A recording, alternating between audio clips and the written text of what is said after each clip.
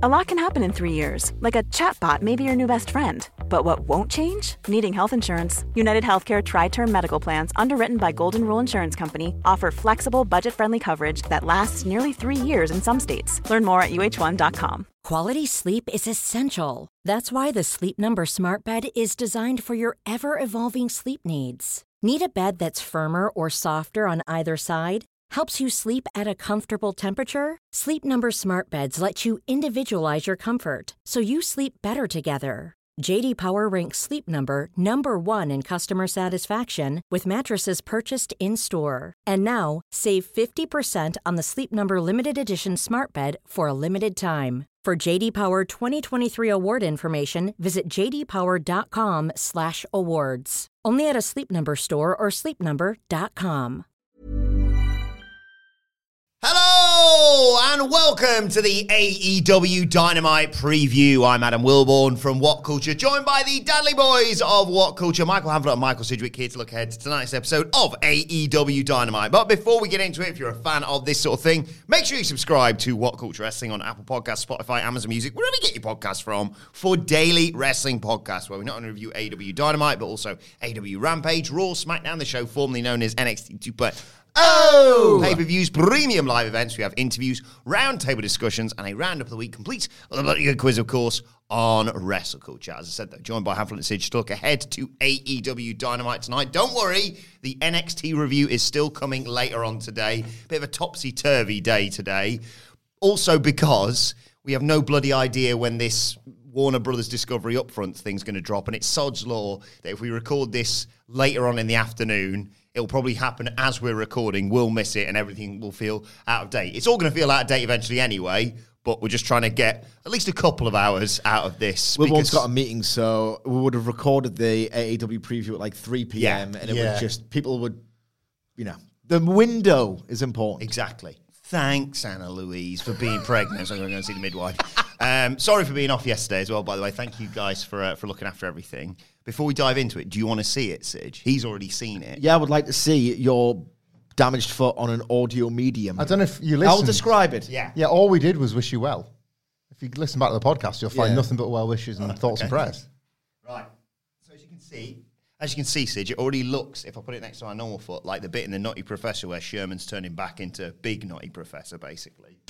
But it's also got a bit of Cody Rhodes to it, because look at that ankle.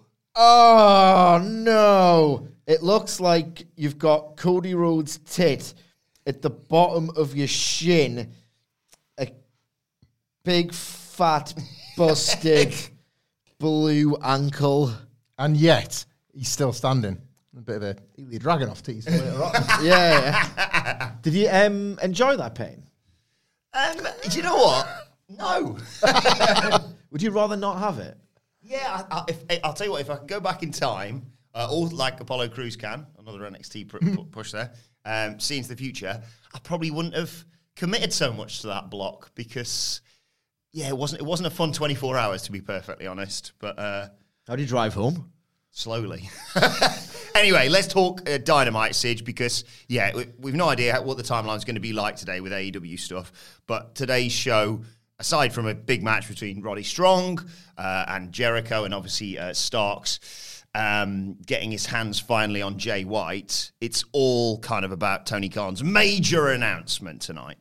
It is, but I'm pretty aware of what that announcement is going to entail. Collision's happening and CM Punk is going to be the star of it, so it's not necessarily new information. It would be nice to get it confirmed and to really sort of delve into nerdy fantasy booking territory. Legitimately, there is one match on this show that I'm more interested in than the announcement. I think it's a very bold and potentially sort of so it's a very bold choice to do this particular match, which we'll get into imminently, I guess. But there might be a more cynical reason why they have to do it now, and we'll get into it, I suppose. Within hours we'll know the details. I imagine that we'll know the exact dollar figure they'll be getting from Warner Media for the next round of rights fees. We'll probably get confirmation or, just about confirmation of CM Punk either appearing at the upfronts or That'll be the secondary component of the announcement. We'll have more huge details on it to come, and they'll save that announcement for Dynamite. I don't know what else there is to say. What was they going to call the Punk thing? Second Coming? Yeah, the second coming of Punk's return. First of all. Oh my God. Great name. It's fantastic. He's got to turn heel, and this can be the start of it, and that's great. I don't think he will. I don't want him to, because I think he's the shoot babyface in this situation, but a lot of fans don't. And it would play into, even if like down the road, if the fans are willing to go along with it, it will be amazing. Well, even if, I think doing this now, even if the idea is that he comes back as a babyface to begin with. He's in Chicago, man. It's just not the plan. There will be great ammo for a babyface down the line. It'd be like, and you returned after all of that, and you were the second coming. This is what you think of yourself in this company. And one day they can do something with that. The announcement, I think, is substantially more interesting if Punk is at the upfronts, because there might be more to this. He might have another ace up his sleeve. The upfronts could reveal the name Collision, the money they're making for it, these things we kind of already know. Punk returning, that we already know too. And there might be something else. Like, I don't know what this thing is, which is not great podcast content, but I don't know. My faith in this, like, it's a bit of a gimmick at this point, this Tony Khan announcement thing, but my faith has been wholly restored after the Wembley one. Nobody called that. Like, me and Sidgwick, days before, were whinging a bit. It was like, you put up a crap graphic, and now all your hot locations are gone. You can do the copper box or something, yeah. Wants to book my holiday imminently, and now I've got anxiety that it's going to fall on that date. What's happening? And then people were booking their summer holidays before they announced Wembley. Yeah. I knew I would find a way to whinge about Wembley, and I have. But, like, announcement gets made, history-making wrestling show. Well, when they made the announcement, we went, you fucking idiots. Why didn't you get the British person to do it? Because they've got the wrong Wembley in it. Because we went, you've done the wrong one there. And I don't know. That's made me think that maybe there's more. Maybe there is. You know, I've got a particular... Myself and Cedric have got a particular vested interest in the Double or Nothing card kicking ass. So it'd be lovely to think that there was something that none of us could foresee right now coming for that show, because we'll get onto this, but tonight's Dynamite really has got to be as much to do with formalising that card. We're a Dynamite and one away from this show, so you could do with that anyway. I don't know. I've just got a feeling that the upfronts will reveal much of what people would have otherwise forecast for this and that. Like, it's got to have an element of surprise. And if, like, AEW's media and AEW's Twitter account and AEW's press will get this upfronts news out to people to the point where, yes, there will be some people watching Dynamite that have no idea, but the bulk of their audience will already be aware. And I just feel like he's going to want something to be the surprise element of it. For obvious reasons, I'm more interested in Double or Nothing than Collision, because I'm going to Double or Nothing, all going well. And I'm thinking as well, this might be copium, that they've sold in the 7,000 to 8,000 range. And they might have a decent walk-up or whatever on the night.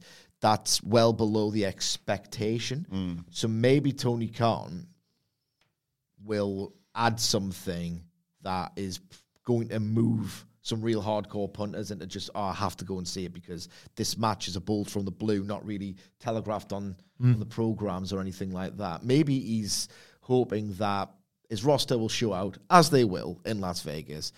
You'll get the usual sort of discourse of, shouldn't have doubted them because the show was great, and I think that's not necessarily the way around to do it, but regardless.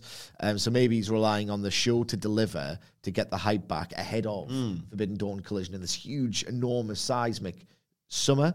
But I would like to hope that he's thinking, you know, in and of itself, Double or Nothing is lacking as a pay-per-view attraction. So let's really add something cool to it. Yeah, because they've got, a couple of matches announced properly for Double or Nothing, but you could probably speculate on another 5, 6, 7 easily added to that card. And I've got an idea for a left of field one, which we'll get into when a certain match is previewed here. And the good news is, obviously, when all the news drops, even if it's just dropped as we're talking right now, before this podcast even goes out, we'll deal with it on the Dynamite review tomorrow. We'll probably do a Get the Table, potentially speculating on Collision, and kill some time on the Rampage preview. So, check. Yep. Because I can just read the matches on Rampage, and Sidge can go, well, this person needs a win before the pay-per-view, so they're going to get it. That's Rampage now. Will we? 4 more to go. Yeah. Like, we're going to see in the flesh one of the last ever OG Rampages, aren't we? Before it, like... Well, we didn't go in 2022, so I don't think so. Becomes what it's been all along as a relegated C show, basically. So when Collision starts, that's it. It's confirmed as Rampage when Collision starts, isn't it? The second and better Mox Takeshita match was on Rampage not that long ago. Yeah. Bucks versus Lucha Brothers that did on Rampage, and that was when it was a lesser concern. What it is now is a joke, but we're here. It's Wednesday, you know what I mean? Did Jungle Boy and Luchasaurus win the belts on Rampage? No. Was that on Dynamite? It was on Dynamite. They did defend the titles frequently on Rampage. Yeah. Remember when the Punker was a Rampage exclusive guy? Aye. For a bit. Until they were like, right, this week, Dynamite, just a can't miss attraction, Bobby Fish. Yeah. What could possibly go wrong? And I mean, folks, where's the lie? Well, sticking with people who used to be in the Undisputed Era, Roderick Strong has his first singles match in AEW tonight, Sige, against Chris Jericho. It's Falls Count Anywhere. Basically, everyone's banned from ringside. The Jagoff Appreciation Society, as Roddy Strong calls them in the Road to video. Always worth checking that out. Along with, of course, Adam Cole, who's not even allowed in the arena. This is the babyfaces outsmarting the heels. It's going to make its way backstage. They're going to come together, Jericho and Strong, tumble through a fire exit because he's not allowed in the building, but no one said he can't stand outside of it. Adam Cole is going to be stood there. Jericho is going to sell it in the way he only can, and it's going to be really funny. My worry, and I think it's a really nice story, like I'll say that AEW, Tony Khan still really likes, where possible, to... And, you know, he's kind of deviated from this with the Pillar storyline and the Mox Hangman one in particular, where he's deviating from his usual pattern of doing everything possible to keep two big-time upcoming pay-per-view opponents apart, like with MJF and Cody and the like.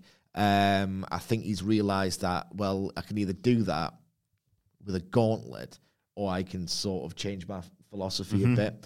I think they've done a tremendous job of just giving you these little snapshots of Cole and Jericho coming together, having these furious brawls, like really heated, and then they find a way to keep them apart. And I think this riff on the CM Punk and the Elite business in the Adam Cole and Chris Jericho program is genuinely much better than how they've tried to create tension between the Elite and the BCC. I think this Jericho-Cole thing quietly has been very, very, very good indeed. And I think the idea to lure Jericho out of the building so Cole can get his hands on him is very smart.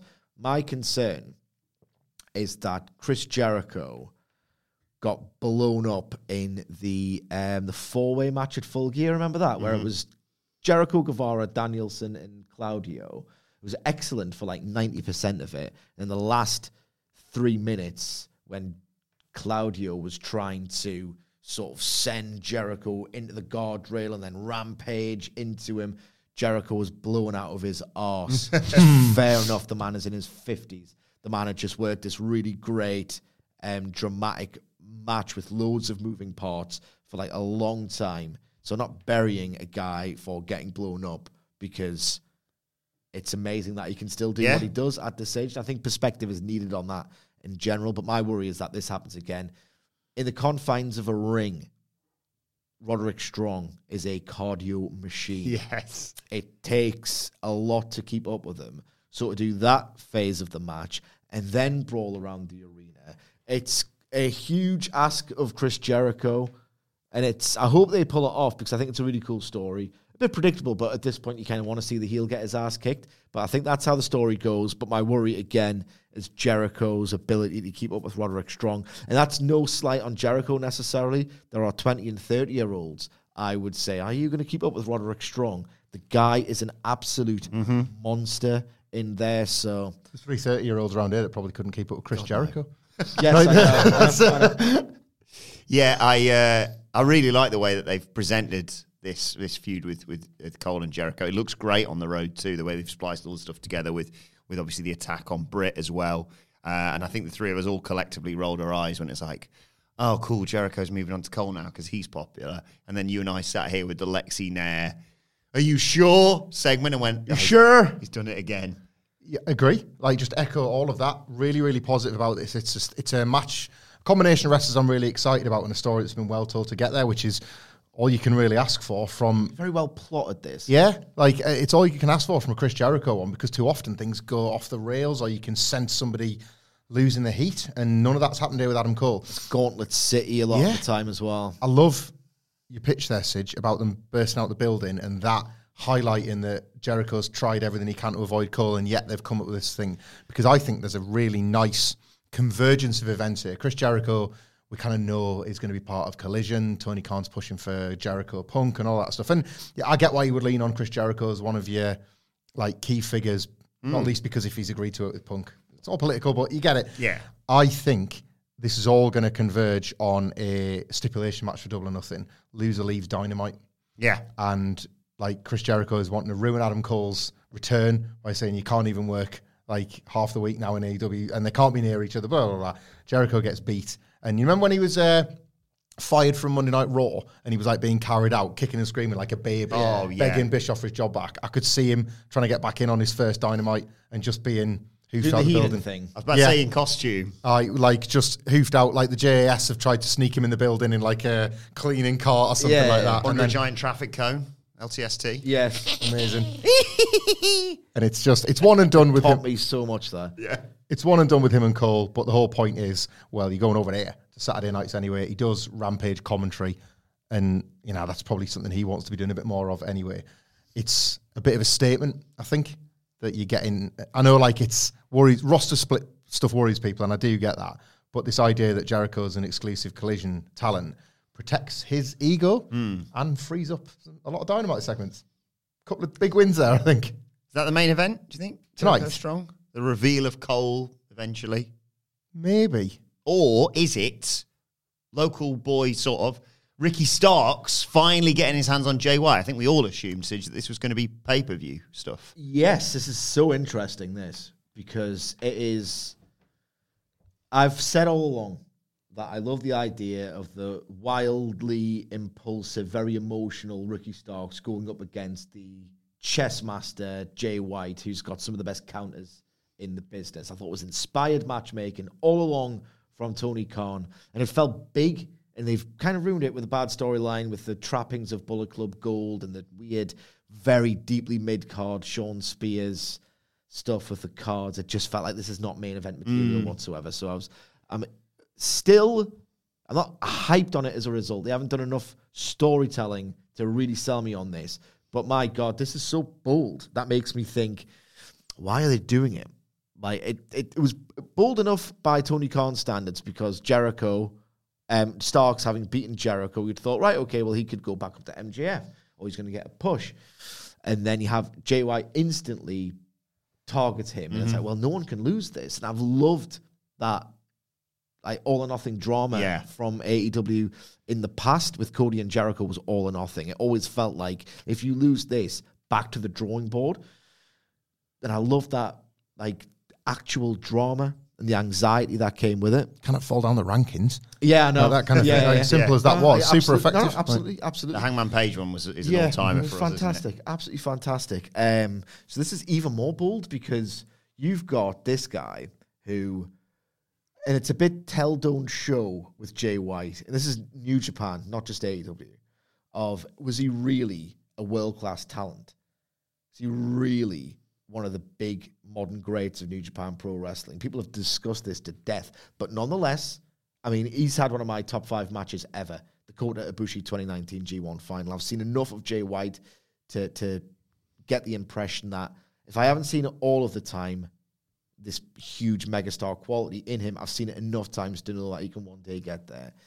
And you can't have him just come in to lose, but equally, you can't have Ricky Starks losing in Texas. It's one thing to just beat him in Vegas and sort of cut bait on this babyface turn that has panned out nowhere near as successfully as a lot of people thought, and just basically have Ricky Starks be a heel again because he's awesome. Maybe doing it in Texas will accelerate that plot development forward and say, if I can't get it done in my hometown with the hometown support, I might as well just turn heel. So maybe that's a reason why this is happening. Maybe it's to get all of that heat on Jay White, knowing that Ricky Starks is not long for AEW. And there was a report that he's filed the trademark for his ring name. If you on Twitter this week, if you remember as well, this was odd, and I didn't like it at the time because it was deep amid Dax Harwood's anti-first dance energy with that tedious Twitter storyline where he was threatening to leave. Before he was attacked by Juice Robinson, Ricky Starks, having beat Jericho, was doing a, what's next for Ricky Starks and where am I going? So maybe he was just doing a Cody, where Cody was like, I'm not sure if I'm going to stick around. And he didn't, actually. And why are you saying that on AEW TV? So, what do you people want to chat about? Yeah. You know what I mean? It's weird. Is Ricky Starks Fed-bound? Do they want you to think he's Fed-bound, but in fact isn't? Is Ricky Starks going to turn heel with the knowledge that realistically he should be hotter as a babyface? And maybe some of this is on him as much as Tony Khan. And the idea is that he's going to turn heel and be the babyface CM Punk's first major opponent, or one of them. With the idea being that CM Punk referenced Starks in that tweet before he even signed to the company. So I'm going to be on the hook big time for this. And with it being in Austin, Texas, sorry, Hamlet, you can talk in a minute. This is going to be loud as balls. Yeah. This is awesome. This is awesome. And I hope it's not just Juice Robinson interfering, which it probably will be. I really like the framing of it like that because on paper, this is them cutting bait on a match because they don't deem it worthy of the pay-per-view. I'd like to think it's more along the lines of Sidgwick's thinking where they've got something planned or there's busy stuff for them to do on the pay-per-view even 2 weeks out that's more interesting than this because they've acknowledged it's not interesting. Because if none of what Sidgwick said is occurring, then basically they have just looked at it and thought, it's not good enough. The story is not good enough. We'll not get a double nothing. But there's now for either of them otherwise. Beyond Sidge's fantasy booking, which I think is superb.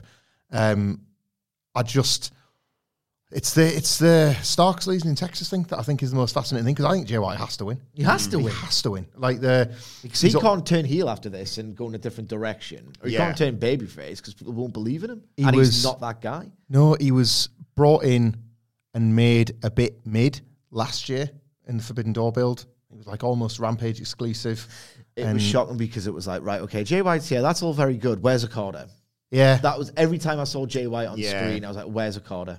Like nobody was asking for. I tell you what, I think the most damning indictment of Jay White's AEW run so far is that, in spite of Vince McMahon being this like looming shadow over WWE, regardless of what you might think is the Triple H bit or the Vince bit or whatever, I've seen enough of. Maybe he should have gone to WWE. And if you remember when he signed, it was like, whew, Jay White got in AEW because Vince came back. That would have been terrible. His booking has been so bland and mid that people have thought, on Raw, he'd be a star. And that's, I think that's an indictment of how it's gone for him so far. Yeah. So this feels like the opportunity. Like there's a clean slate victory from here. He wins, and it's like, right, now this is the real quiz. What Jay White is doing next, which Sidge is about to tell you, and it kicks ass. This is the real quiz. Jay White is here, and he's doing this. And he's got the heat now because he's just been Starks in Austin. False start. I'm with Sidge. I don't see it every time, but I'll always defend him because I see something incredibly special within Jay White, like 5 times out of 10 in New Japan, and that was enough. That was enough for me to think when he nails this and when he harnesses it, you're going to get it 9 times out of 10. And I don't even think they've given him a chance to do that yet. Not yet. So my fantasy booking here with Double or Nothing needing an attraction that is not bogged down by a bit of a bad story is that Jay White wins here, gets all the heat in the world, beats Orange Cassidy at Double or Nothing for the international title. Oh my God. Love that. Really like that, yeah. Because we've been sort of umming and ahhing about who it was going to be. He's what, 21? From New Zealand? International. Yeah, I think it's a great idea. Because he's on, 21 defense? One of the few weeks where he's not actually defending it on Dynamite. Yeah. So, yeah, but he's looking more and more like Adam Cole Survivor Series weekend. Double or Nothing, gambling, 21. That's amazing. I'm the best. I thought you were going to say it was going to be Lance Archer and he's got 22. Yeah. But no, they've got the 21. Yeah. Blackjack match. Blackjack match. Jay White versus Orange Cassidy at Double or Nothing live from Las Vegas. People got John Moxley with a playing card. There's never been a faster or easier way to start your weight loss journey than with PlushCare. PlushCare accepts most insurance plans and gives you online access to board-certified physicians who can prescribe FDA-approved weight loss medications like Wegovy and Zepbound for those who qualify. Take charge of your health and speak with a board-certified physician about a weight loss plan that's right for you. Get started today at plushcare.com/weight loss. That's plushcare.com/weight loss. plushcare.com/weight loss. Quality sleep is essential. That's why the Sleep Number Smart Bed is designed for your ever-evolving sleep needs. Need a bed that's firmer or softer on either side? Helps you sleep at a comfortable temperature? Sleep Number Smart Beds let you individualize your comfort, so you sleep better together. J.D. Power ranks Sleep Number number 1 in customer satisfaction with mattresses purchased in-store. And now, save 50% on the Sleep Number Limited Edition Smart Bed for a limited time. For J.D. Power 2023 award information, visit jdpower.com/awards. Only at a Sleep Number store or sleepnumber.com. A lot can happen in 3 years, like a chatbot may be your new best friend. But what won't change? Needing health insurance. United Healthcare Tri-Term Medical Plans, underwritten by Golden Rule Insurance Company, offer flexible, budget-friendly coverage that lasts nearly 3 years in some states. Learn more at uh1.com. One of the few matches that is announced for Double or Nothing, of course, is that 4 Pillars match for the world title. Couple of the Pillars in action tonight. Sammy Guevara's just in action against... and it's Jungle Boy Jack Perry versus Roosh. Yeah, they are going to turn Jack Perry heel by the end of the year. Like, almost certainly. On purpose? A bit, column A, column B stuff is, in that he's got this reputation. And Twitter's a bubble, so maybe they don't care. Everyone will still go mad for Baltimore in the arena, and Twitter is its own thing. But there's other metrics, and that is pay-per-view buy rates, pay-per-view interest, and tickets. And my God, no one has taken this lad seriously as someone who they think will beat MJF, or much less want to beat MJF. It's really, it's the most noble of failures. They have tried so hard with Jack Perry. They've stayed the course. Perry's gone into pay-per-views, and he's just delivered every single time. And he's been really unlucky with that. Like the Christian thing, it was like, you finally going to fight Christian? Oh, he's injured. So put that on the ice for 6 months. Ruled. The Christian Cage match is one of the most thoughtful, great, clever matches of the year. Like, they've given him the opportunity, he smashed it. They've given him another opportunity, he has smashed it. They have told you for 4 years, pretty much, this guy's going to be something, and we are going to remind you constantly, stick with the lad, to tell you he's going to be something. And as soon as you get to that main event level, something like this Pillars program, gives you a renewed appreciation of the guys and the gals who do make it to that level, because it's so hard. Evidently, look at Jack Perry. As I've said, like, they've told you it's worth investing in him. Forget your WWE brain. We're telling you, and we're going to show you that stay the course with this guy. From day one, he's going to be someone. And then he still smashes it. And how do you smash it? And it's still, that quality is missing. Yeah. And he can do everything for someone. You can genuinely plot out a really thoughtful, consistent, impressive, rewarding, 4-year-long character arc. It's a proper WWF one. Tag matches, mid-card stuff, overcoming huge adversity in the Christian thing. Yeah. That's how they used to ready guys all the time. Yeah, when it was good. 3 decades ago. You would chart it and you would see it, yeah. Like, they've done that, yeah, and it's still sometimes not enough. So, and the thing about this match with Roosh is that people at this point are saying, well, he shouldn't beat Roosh. And it's like, well, of course he should. He's going into the main event. This is the sort of the Hail Mary where Roosh is going to kick the shit out of him. Going to knock out of him because he's Roosh. And I think this is their big, we need to layer sympathy upon sympathy upon sympathy on this guy to get him ready for this big, huge match that we kind of need to sell tickets for. So I think it's a really good version of an idea that is going to fail, because I think people are ready to see Jack Perry be a heel and do something else because he's sure not ready for this spot. It's a bit like the fable of Roderick Strong and Danielson kicking the Young Bucks like to death. in that match in PWG in 2009, where it's like, if we just kick him hard enough, people can't not feel sorry for him. So I feel like it'll probably work on the night. And Twitter's a bubble. This was like a niche within a niche, this discourse about a convention. I couldn't give a about it. Sorry, Wilborn. It's all right. But I think it'll work in and of itself, but it won't prevent, in the months to come, Tony Khan realizing, he needs to go as a heel. There's no shame in that. You can't be Steamboat anymore. Not in the age of episodic TV. And especially not when you're Ricky Steamboat either. When you're not Ricky Steamboat, rather. Just call me, Roosh, because I can't be arsed with this mid-card Dynamite match. Like, I just cannot be arsed with it. I saw the graphic and it just did nothing for me. It didn't feel like... I'm massively a Roosh guy, but then I sometimes think that's because sometimes Roosh isn't massively a Roosh guy. Like, I just don't think he's amazing. It's when he wants to be. Yeah. He's really, really case by case. If he gets the cables out, I'll be unhappy. I don't think I'll be happily proven wrong, right? Because this does have every chance of kicking ass. Yeah. On paper, I don't think this is particularly good matchmaking. Not good booking. I think it's good booking.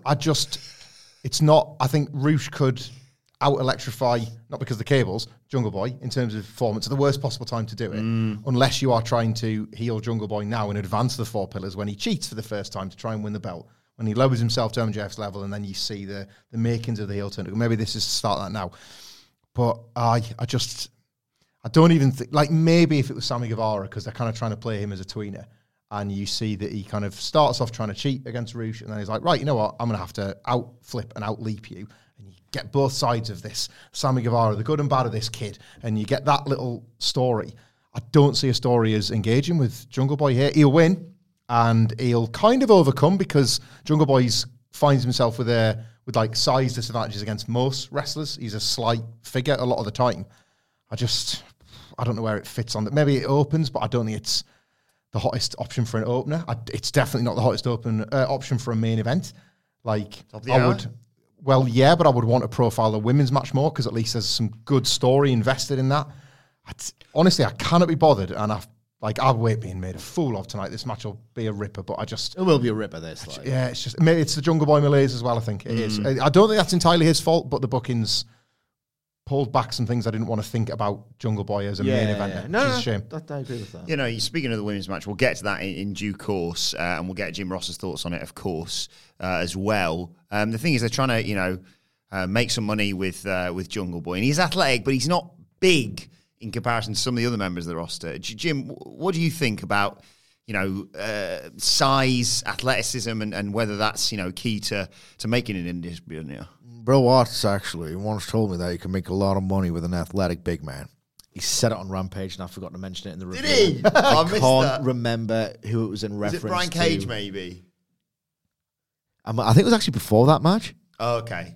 So what else was on the Rampage card? I've already forgotten. But he didn't say the Bill Watts line. He said, a lot of money, athletic big man. Not my words. Words of the cowboy. Look it up. Not this cowboy. Another cowboy. I'm the last cowboy. Sammy Guevara in action. I have you hauled out of there if you're pissed out of your fourth floor window now. This business has gone down to tubes. I was kind of one of the last guys to perv on women on national television. Have you heard our new game? I used to call it Heartlanta. Lighten up, Francis. Have you heard the new game on Rampage? Do you want to hear the jingle? Shout out to Mark Lee Willis for making this for us. One on the one makes JR's nipples hard. Hey, JR Rampage. Pervy comment of the week. So, we failed. We got it wrong this week. But could we predict what the pervy comment is going to be?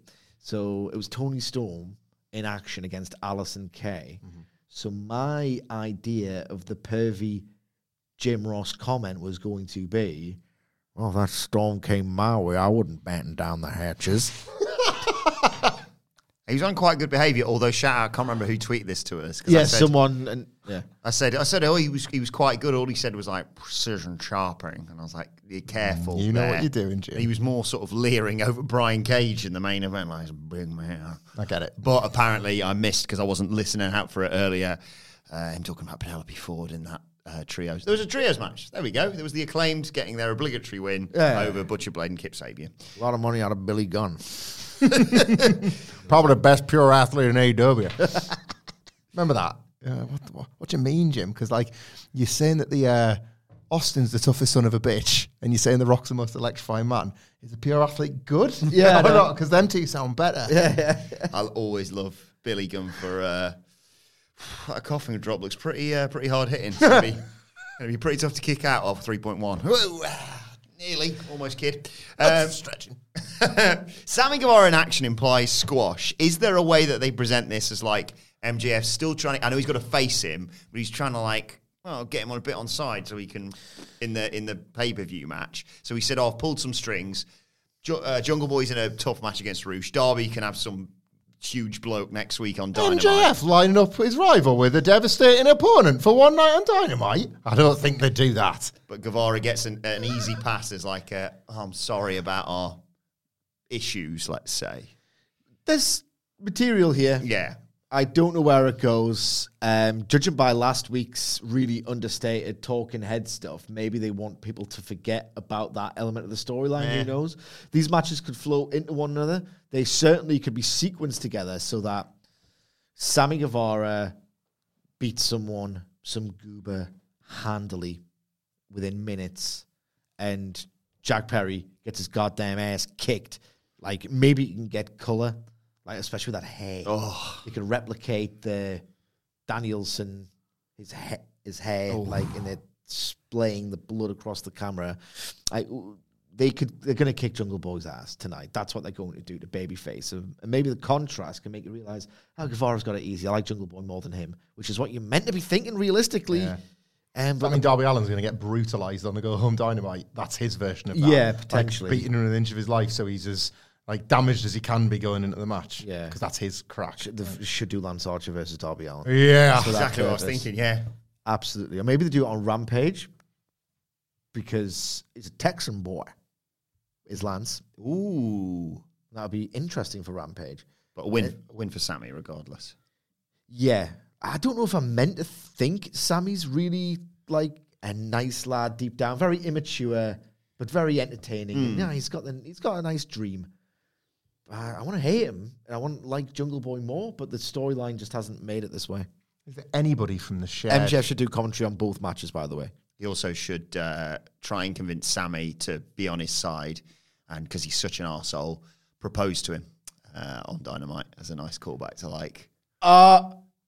That's good. Just call me Butter Baby on a roll. That is good. Get down. I'm down on one knee, Sammy. That'll get no. I was going to say, is there a wrestler that they've got like any sort of shared history between them? But that's better. Like mocking that instead of it being the wrestler in question, it is just a jobber, and you think, is this it then? And then I've just got something much crueler lined up. Yeah. Like I was trying to think about like, so obviously the shared history together as part of the Inner Circle briefly and the Daily's Place Dynamite, and just in general because they've been in AEW together from the beginning. And one of the only people I think that kind of like slots between the pair of them is Sean Spears. Yeah, I was just thinking of it when they were at ringside. Yeah. But he's had his 6-monthly appearance. He was oddly slotted into that and then slotted right back out. So I don't know. He's like Guevara's still JAS again, technically. Well, he's in the JAS. Yeah. So they've not got. It's Adam Cole stuff, isn't it? So it's not going to be anything to do with them. A jobber, and MJF does something really funny with him instead. I hope so. Yeah. Let's talk a little bit about the fallout from last week that's going to be dealt with on tonight's show. Before we get to Don Callis, I rewatched the segment just to double check I hadn't got my notes wrong. Christian Cage has promised to spit in Wardlow's face tonight, hasn't he? Has he? He said, next week, I'm going to come down to this ring, spit in your face, and you're going to realise you're going to lose that TNT championship. So he's not going to he's saying as if he's just going to do it with no pushbacks. I'm Christian Cage, but Luchasaurus could destroy him and then they could do it. An unconscious Wardlow getting his face batting is tremendous, isn't it? Yeah. Holds him down and they do that thing that like bullies do on like American films where he's like gozzing and it's slowly getting close to his face. So you could hack it all up as well. That's grosser than blood. Yeah. A loogie on Arn Anderson. Ugh. Anyway, we'll see how that one plays out tonight. But more importantly, Sid, you've got to talk about, of course, the fallout from last week's main event, Don Callis' betrayal of Kenny Omega. Who's he on the phone to? Why is he writing bruv in his Twitter bio? We're going to hear from him tonight. I think you can probably tell where this is going. But I don't know where it is going at the same time because, there's just so many different things in the mix, and they've really thought about this compelling, multi-stranded mystery. BCC has got Moxley, some maths here. Moxley, Danielson, fingers crossed, Claudio Yuta. I don't want to scare anyone, but my anxiety leads me to believe that, why isn't Danielson working on the TV? same. No bumps. It's weird. Yeah. Moxley, Danielson, fingers crossed, all going well. Claudio Yuta versus, so far, Omega and the Young Bucks. Takeshita and Hangman have to factor into it somehow. But if you do, Takeshita, as we left him last, didn't want to screw drive the heads of the Elite, and he got his ass kicked. So he's, at this moment, aligned with the Elite, more so than the BCC anyway. Then you've got Hangman Page. And he's not going to team with the BCC against the Young Bucks, where he might with Omega. Does Okada fit into this somewhere? Does Ibushi? It's Ibushi and Page on the baby faces and Takeshita with the heels via Callis. Yeah. For me, that would be the 5-on-5. Corrupted. The Ospreay, because they've told you the story in plain sight that Don Callis has realized there's a younger, fitter, more athletic, physically better, this is the storyline, I don't believe it, version of Kenny Omega and Will Ospreay. I'm just going to make more money off him. So Ospreay could be in Vegas. There's so much to go through here. This might have just been because it's what John Moxley does, but I want there to be understanding between the BCC and Callis that was agreed upon prior to the cage match, because Moxley said, it's going to break your heart. He had to know that heartbreak was going to come for Kenny Omega. And I know that's what Moxley does. I'm going to beat you by tapping you out. And then sure enough, he taps you out. You could generalize it and you could say maybe he just thought his heart would be broken because he lost. Yes. But I felt like that was pointed and that they were wise to the idea that maybe Callis was working behind the scenes as the invisible hand, and he'd spoken with, Brian had that big beaming smile on his face and was almost quite coy and coquettish about Callis turning. Oh, well, would you look at that? So I kind of... His face is already a meme, isn't it? I know that, people have sort of certain concerns about Callis just out and out joining the BCC or becoming a mouthpiece for them. I get that. It's on paper, it's maybe a bit of an awkward fit, but I would like there to have been some, an allusion to some prior communication between the two sides. Because Moxley very much did the... the body language was, I'll take that. Yeah. So maybe it was just a little bit of foreshadowing that wasn't necessarily linked, which you can, as you say, interpret as, you're going to be gutted by this loss. And they can work on, because Takeshita, like Callis, Takeshita has, in spite of the screwdriver thing, bled with the BCC. Yeah. There's so much gone into this. So Callis, he doesn't have to be their friend to negotiate Takeshita a spot in the group. If that was going to be another turn now.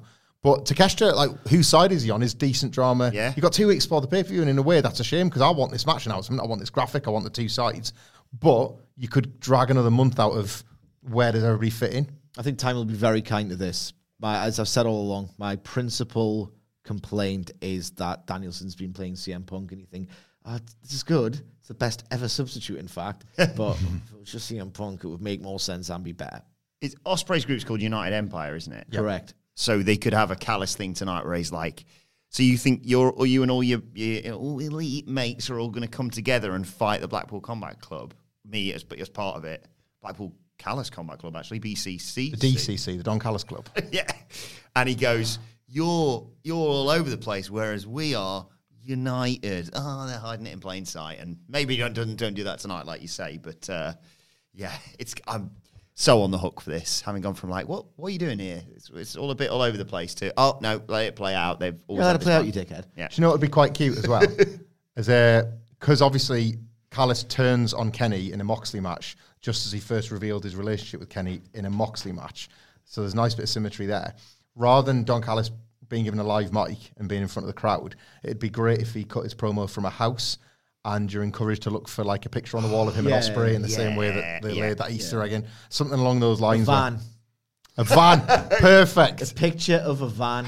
That's amazing. Coronation bunting knocking about. Like he's a laptop screen does a hello there, and just on a laptop screen you can see a GoFundMe logo. Yeah.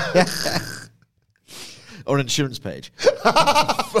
Finally, let's get to this historic trios battle that they've been teasing for so long. Tonight, we finally get the Outcasts versus Baker, Hayter, and Shida, Sidge. I have said this before. I will keep it brief. I believe that one of the baby faces loses. Maybe it's time for Hayter to lose or take the fall to Saraya. Saraya, in a very WWE way, let's face it, can then state, well, I've beaten you, therefore I deserve a crack at your title. Saraya wins a Double or Nothing, and they take the story all the way to bloody Blighty in Wembley.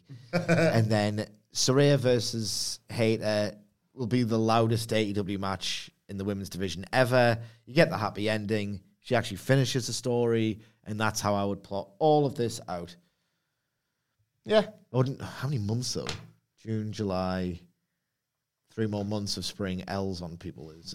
Well, we talk about the two sides with the Elite and the BCC, but potentially we're in that position with this angle because of Blood and Guts. It was rumoured for this story.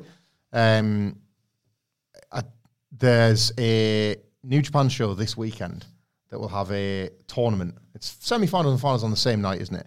But that final is projected to end up being Willow Nightingale versus Mercedes Moné. And oh my God. Willow Nightingale was obviously... Willow Nightingale versus... Mercedes... what's it? Money. I thought we were going to get that sorry. one there. Money.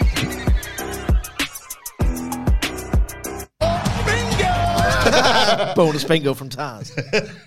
So there's a 4-on-4, because Willow Nightingale was an associate of the Homegrowns, like when they've kind of just decided that she's around and then other times she's not. Yeah. And I still think a Britt Baker turn on Hayter is how this not necessarily ends, but a huge development in the story. Blood and Guts, I think, is the perfect destination for it as well. But Saraya Hayter for Double or Nothing feels like the move because ultimately she is the leader of the heel group. And if you're doing, say, Hayter versus Toni Storm, it's a great match. I'd love to see it again, but it would very much just feel like a part of the ongoing story rather than like a big chapter in it, a big checkpoint for it. So I think the heels have to win tonight. I kind of hope they do pin Hayter or Baker because then it'll feel, if they pin Shida, it's like, oh, you brought her back just because she was beatable, was it? And I don't like that. Yeah. Like, they've done that with some of the women in this division before. It's just this transparent, well, they're a token loser, and I'd rather like Shida be kept strong because it was pretty awesome seeing her back. Like, she felt like a big deal again. Or is tonight the night, considering we saw her... I keep saying this and remembering she's not medically cleared, and we wish her well in her recovery. Is tonight the night that Thunder Rosa involves herself in all this? Maybe. Yeah. She could interfere, like, do sort of try and kneecap Baker and or Hayter, and that's what leads to Saraya pinning them. It's sort of pro and con here. They pushed the Baker Rosa narrative on AEW All Access. It's one of the the central stories. Pro. Nobody watched AEW All Access. Con. So maybe they don't think that particular rivalry is maybe captivating viewers as much as they probably would have liked, because it would have fed quite nicely into this if you thought, oh, there's a lot of real life tension there, but just nobody really engaged with All Access, so that's maybe been lost. Well, they're still airing Rampage, so it doesn't concern them that much, clearly.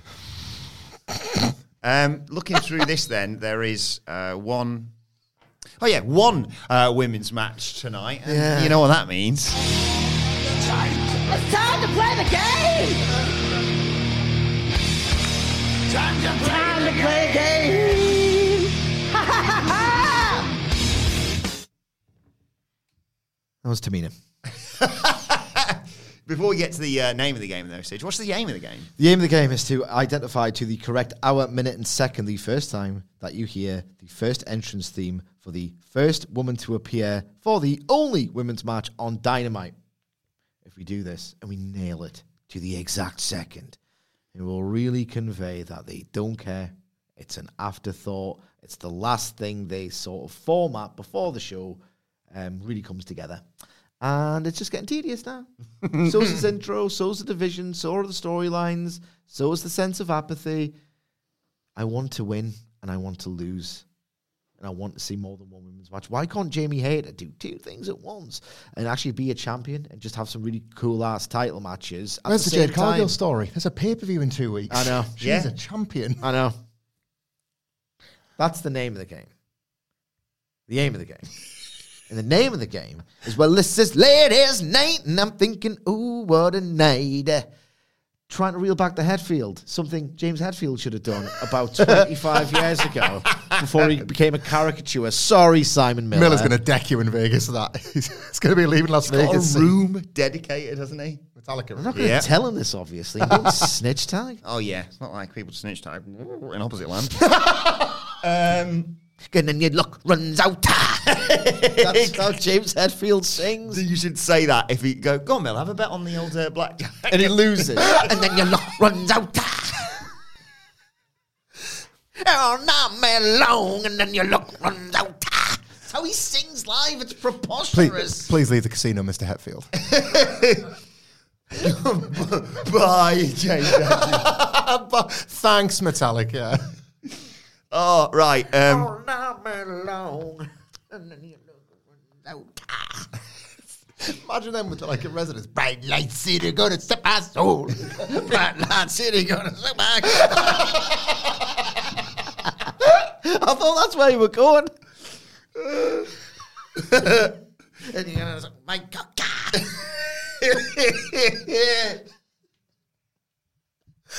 Oh, God. Anyway, shout out as always. Adam Blair at Adam Wilton 4 and Jose Palomares at the Ho 11. Always take care of the data for this. Thank you. Some of the big's going to happen tonight. Either I complete a hat trick of correct predictions, or one of the Dudleys takes the lead, and we're going to have next week off because it's we're all turkey, if anything. Yeah, one after the other after the other. Yeah, but oh yeah, that's a good point. But obviously, at the start of the year, you're like, I can't believe I've not won one. Yes, I'm losing. And now all of a sudden, you put a little run together. Yeah, it matters now. But yeah, next week obviously we can't do it because we'll be in separate locations. So you can boast if it's one of you two all weekend long about being not in the lead for the ladies' night. So Sidgwick's on 5, I'm on 5. No, Sidgwick's on 5, Hamlet's on 5, I'm on 3. And using Adam Blair's brilliant workings out, it was in the second hour last week, so I'm going to go first hour this week. 0 hours, 22 minutes, 48 seconds, please, Sidge. I also think first. Oh, hang on. I've written that next to. No one need to know that. Go on. I also think first hour. Obviously, it'd be great to have JR's insight, but I'm kind of flying blind here. Yeah. But I think they might have it go over the top into the second hour. Oh, okay. So I'm going to say 48 minutes.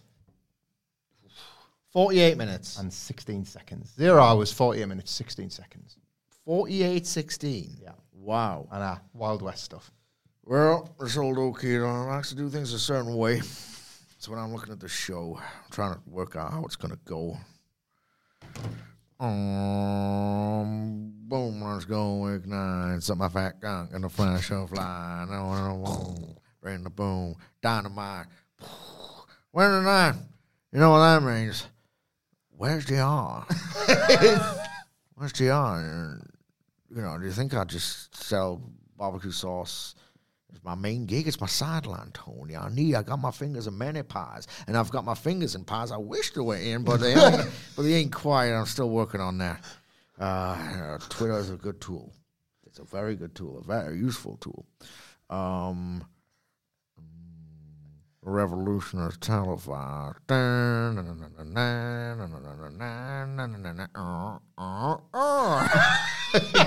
So Rick Starks is going to open against Jay White. He's going to lose, get the heat on Jay White, and I think they're going to go back to basics.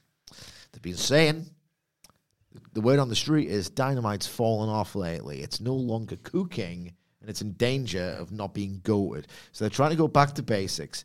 The Elite's at the forefront, yeah? Yeah. They are doing violence. They're doing, like, really cool in-ring bangers with Phoenix and Claudio. And I think that form continues, and the classic days are back with a match in the penultimate slot of Dynamite. And it's going to be 1 hour, 20 3 minutes and 59 seconds. Got a good spread bet here. Yeah. A good chance. Mathematician's got work to do. Oh, Poindexter's watching at home. You're taking 8 and put it on his side. Kind of looks like a pair of boobs. So this old Okie likes that kind of thing. I think the number 8's got a great upside. Maybe a few months in Ohio Valley Wrestling. And able to slim down, reach his physical potential. He's a stud. Can you imagine how good the Big Show would be if he had his head in the game? What are you saying, Jim? 53,180,008. Turn your calculator upside down. Tell me what you can see. Get a little treat from old JR. I love watching Mark Henry work, but a little more cardio, a little less lardio, and I think it could be something really special. You're going to have to narrow this down, Jim. I don't think I've worked out what your problem with these wrestlers is. So, well, I'll answer that.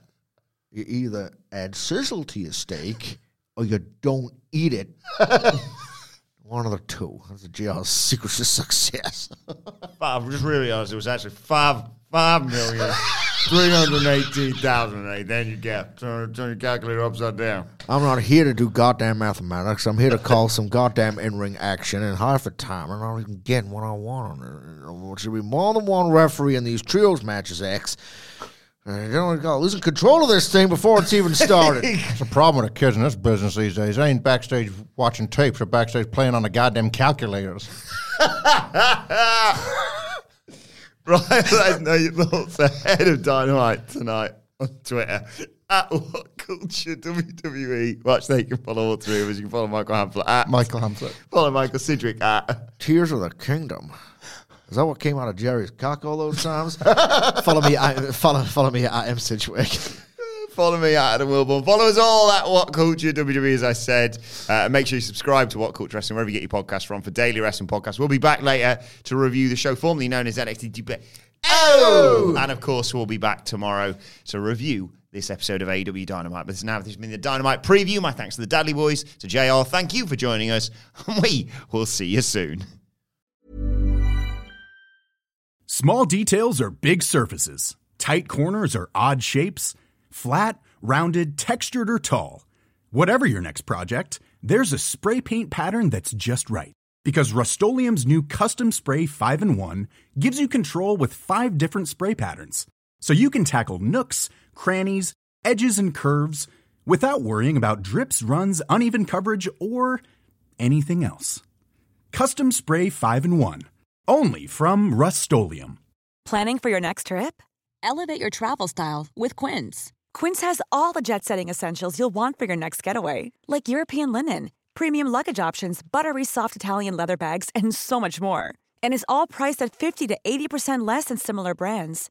Plus, Quince only works with factories that use safe and ethical manufacturing practices. Pack your bags with high-quality essentials you'll be wearing for vacations to come with Quince. Go to quince.com/pack for free shipping and 365-day returns. Mom deserves the best, and there's no better place to shop for Mother's Day than Whole Foods Market. They're your destination for unbeatable savings, from premium gifts to show-stopping flowers and irresistible desserts. Start by saving 33% with Prime on all body care and candles. Then get a 15-stem bunch of tulips for just $9.99 each with Prime. Round out Mom's menu with festive rosé, irresistible berry chantilly cake, and more special treats. Come celebrate Mother's Day at Whole Foods Market.